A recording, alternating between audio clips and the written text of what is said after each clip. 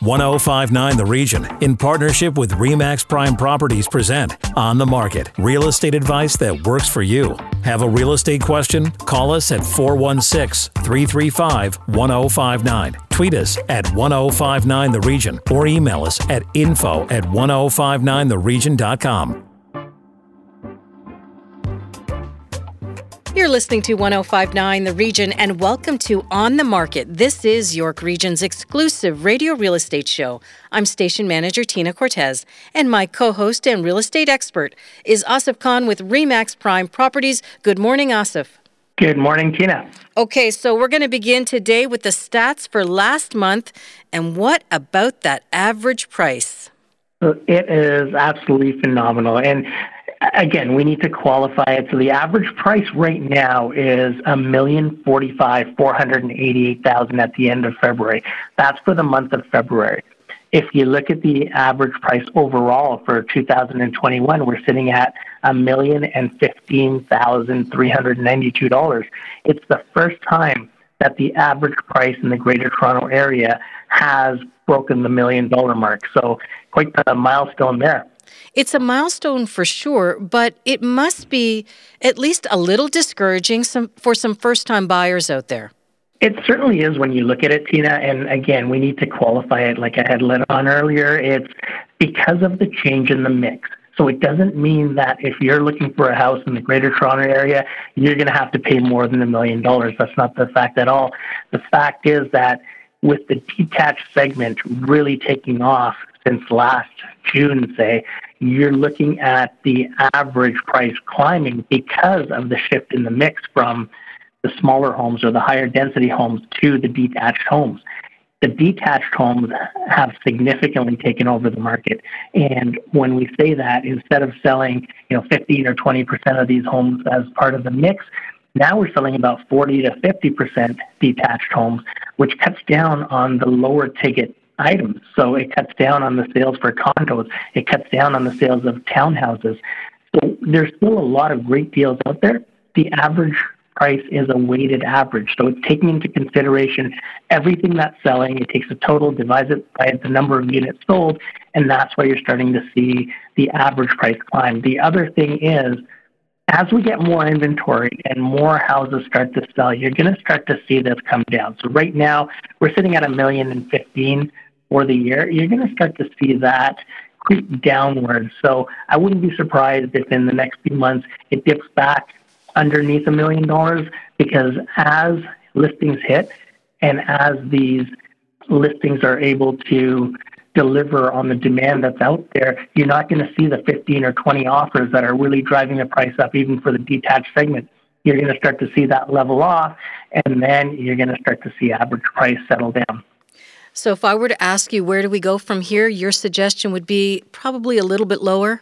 The average price should be a little bit lower, and all the signs point to that. We're starting to see a bit of a change in the market as well. So buyers, for those of you that are listening right now, this is a great sign for you, because as we get more inventory, you're not going to see those bidding wars that had you priced out of the market. Now is your time to scoop a property because there's more inventory. And we had anticipated more inventory as the lockdowns come to an end.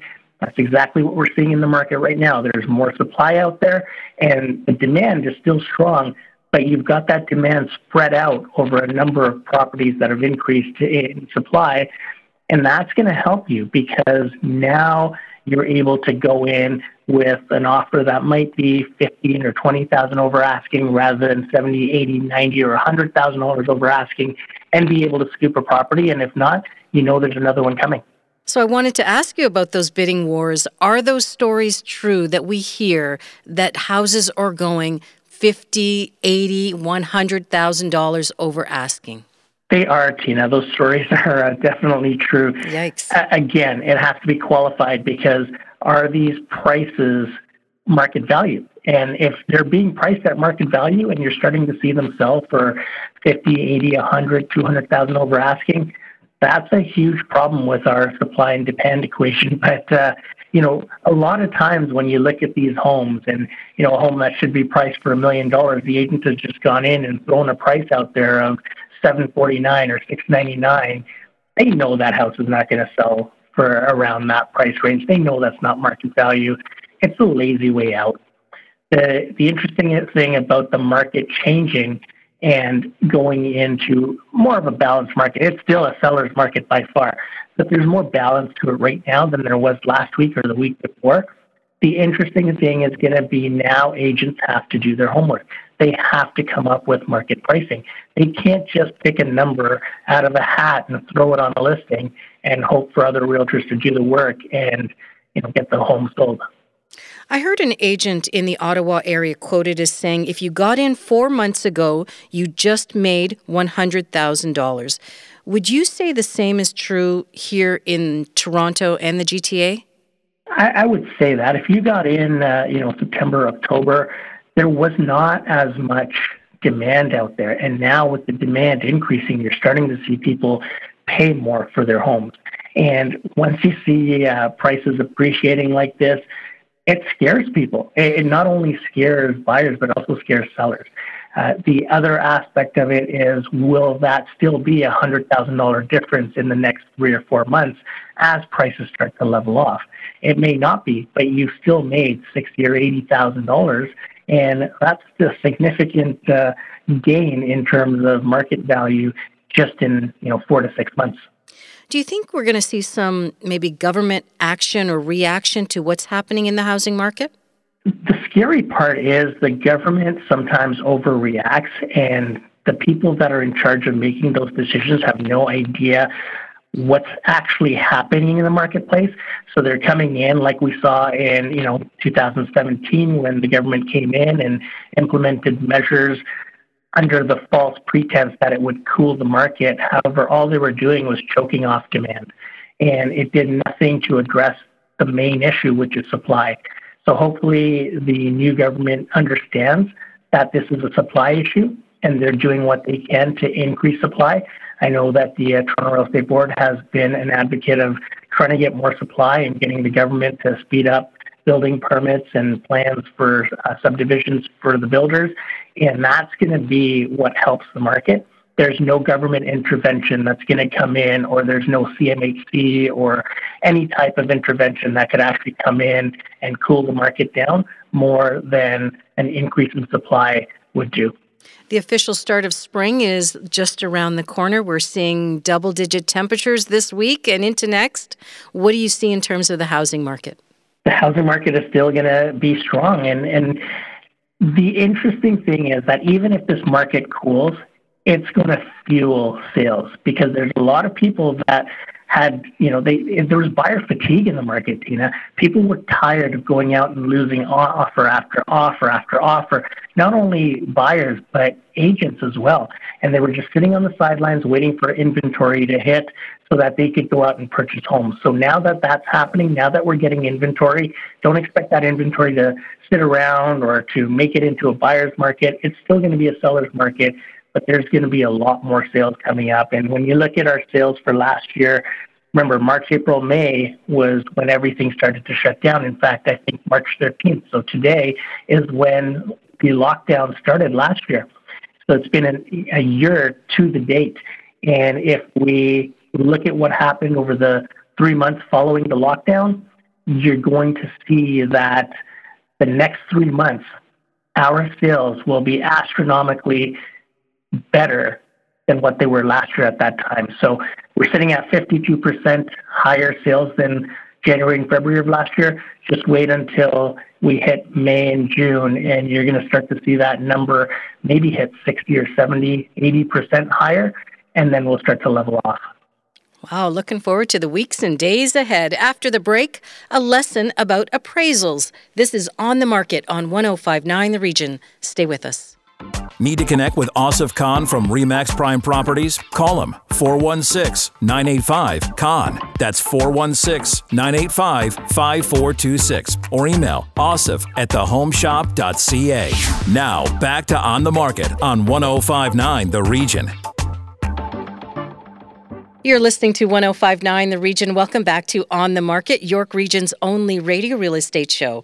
I'm station manager Tina Cortez, and over to my co-host Asif Khan from RE/MAX Prime Properties, and he has today's guest. Asif.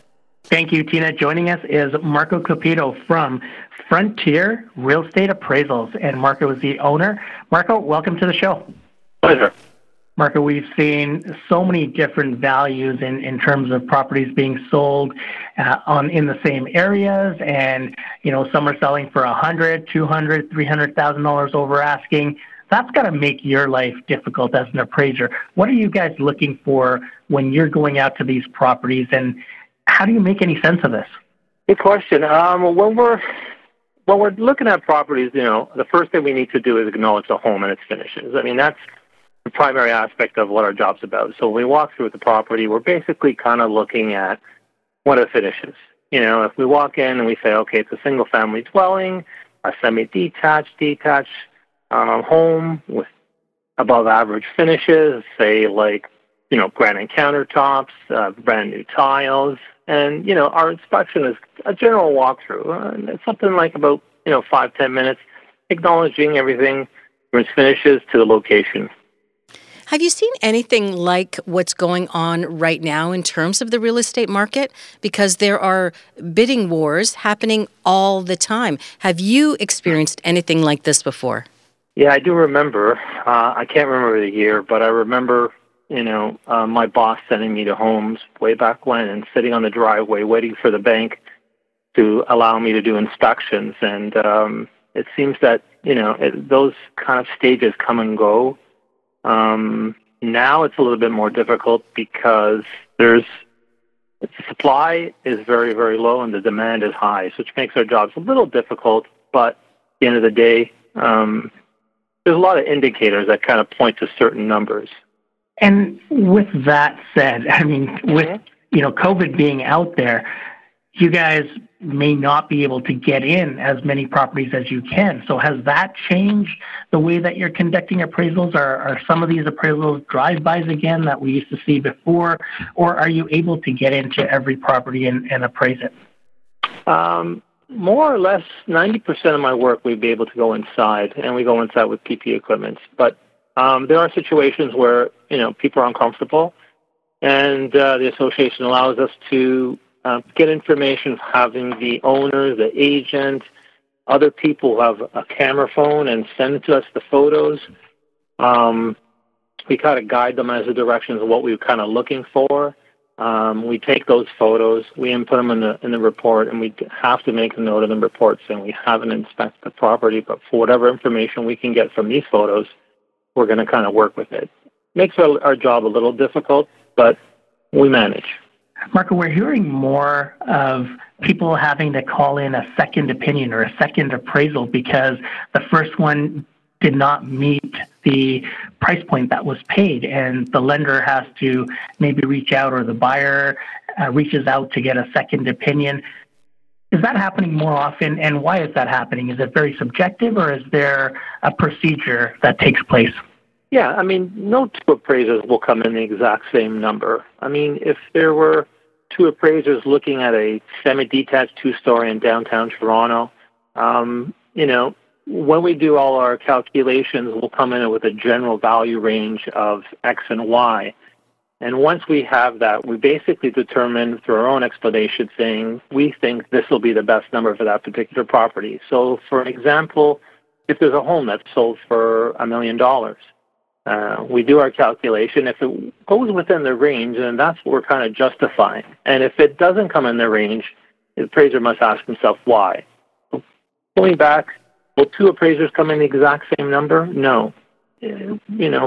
I always relate it to experience. Once there's more experience, there's more confidence. When there's more confidence, appraisers come in at a more accurate number. Now, in terms of your industry, how is it regulated? Are you licensed? Are you insured? How does that work? Yes, I have a license. The designation is a CRA, a Canadian Residential Appraiser. We do have insurance.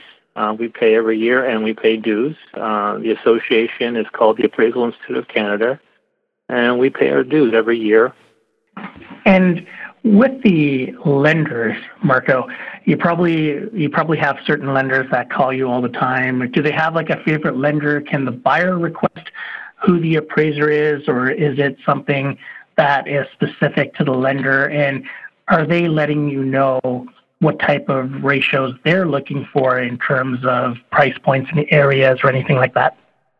So I don't deal too much with a lot of lenders. I do more a lot of marital separations, capital gains, relocation basis. But lenders, yeah, some institution has their favorites. Like they have a list of who they would like to choose, and they give that out to their clients, and their clients saying, we'd like an appraiser, and they say, okay, choose the following. Some institutions or credit unions are more free-for-all. They'll kind of go to the person that's located the closest to them. But more or less, a lot of them kind of have their kind of favorite, and what they'll do is they'll have a list of 5 or 10 that they get to choose from.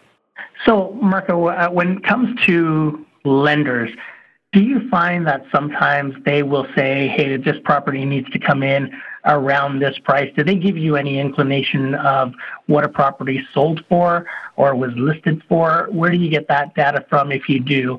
And does that play into your appraisal amount? So some institutions will tell us, this property here was a purchase price of $1 million, we'll say. And then we'll ask for a copy of the purchase. They'll send it over to us just to confirm that it did sell for $1 million.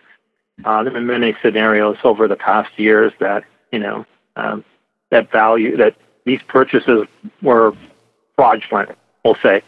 And, it's up to us to kind of justify that particular number. And so, we use them as guidance. And at the end of the day, if they think it's worth $1 million, we'll just acknowledge that and kind of see whether or not if we can justify it. If we can't justify it, we're not going to put that number down. Again, we're acting in their best interest. So they want to lend their money. They want the money back in case something happens, and we're responsible for that. And how much does a realtor's description of the property or information that can be found in the listing, how much does that play into your appraisal, or is it just basically a physical inspection that you go in for? Would it help if the seller left a list of all the upgrades that they've done and, prices that they've paid for these to make their home stand out from the rest? Would that be of help to the appraiser? Good question. I mean, most times, listings have, real estate agent or salespeople, they want to sell the home. They're going to write what they have to write in order to sell the home. Us as appraisers, we're kind of like referees in a hockey game. We're going inside there, not being, yes or no people. We're just kind of going there unbiased and kind of looking at these and kind of saying, okay, I get what the agent was trying to say. When we go, we always ask the owners of a list, is there anything you want to tell us? Is there any questions they have? We're asking them questions. Holds the roof? What was the last thing you've done to the property? The more information, better information you feel about coming up with numbers. That's awesome, Marco. There's certainly been a lot of questions from our listeners on appraisals. If people have more questions for you, how can they get a hold of you? They can reach me on my website, www.frontierappraiser.com, or they can reach me directly at me at the office at 416-926-8833. That's awesome. Thank you so much for joining us, and we look forward to having you on in the future. Thank you very much. When we come back, your questions and the hot listing. This is On the Market on 105.9 The Region. Stay with us. Need to connect with Asif Khan from RE/MAX Prime Properties? Call him 416-985-KHAN. That's 416-985-5426. Or email asif@thehomeshop.ca. Now, back to On the Market on 105.9 The Region. Welcome back to On the Market, York Region's exclusive radio real estate show on 105.9 The Region. Time now for our listener questions, and the first question comes from Jason in Unionville. He writes, I am purchasing a new build condo. Could you explain how condo fees are determined? Asif? Great question. And the condo fees, when you're purchasing a new build, are actually an estimate of where they believe their costs would be. So this is going to change. A lot of the times you'll see in the 905, the condo fees might be around the 50 to 60 cents per square foot mark. And then that will end up changing once the condo building is completed. A board of directors is appointed, and the board of directors will make the necessary changes to the plan that the builder had put into place and say, maybe we don't need 24-hour security. Maybe we do need 24-hour security. And, that's what determines the actual cost. The other thing is the amenities that are in the building. The biggest drain on condo fees is a swimming pool. So if your building has a swimming pool, your condo fees will significantly be higher. But if it doesn't, then they'll be lower. There's a lot that goes into it. What's going to be included, what's not going to be included. Some buildings will include gas and water. Some will only include water. Some may not include water. So all of that factors into it. And in the end, it's a wash. If your utilities aren't included in your condo fees, you'll pay a little bit higher in terms of condo fees. But if they're not, you'll have to pay utilities on the side anyway. So in the end, they're all relatively the same. And what about in terms of condo fees in the 905 compared to the downtown core? The downtown core is significantly higher than the 905. The 905 does not have high-rise buildings per se. Most of them are mid-rise or low-rise, and that keeps the cost down as well. You're starting to see a lot more buildings not put a pool in because, again, a pool is the biggest drain. You're starting to see buildings with, a lot of functions that can be taken care of electronically or remotely instead of having a concierge service 24 hours a day. Or if there's two buildings in one of the developments, they might centralize the concierge or the security to one building. So you're sharing with everyone in it. But because the condo buildings downtown are mostly high-rise, there's a lot more costs associated with the upkeep of those buildings, the maintenance of those buildings. You're going to have a higher condo fee cost. Our next question comes from Helena in Thornhill. She wants to know if there is a market for a basement apartment and what does she need to do to prepare to rent the space?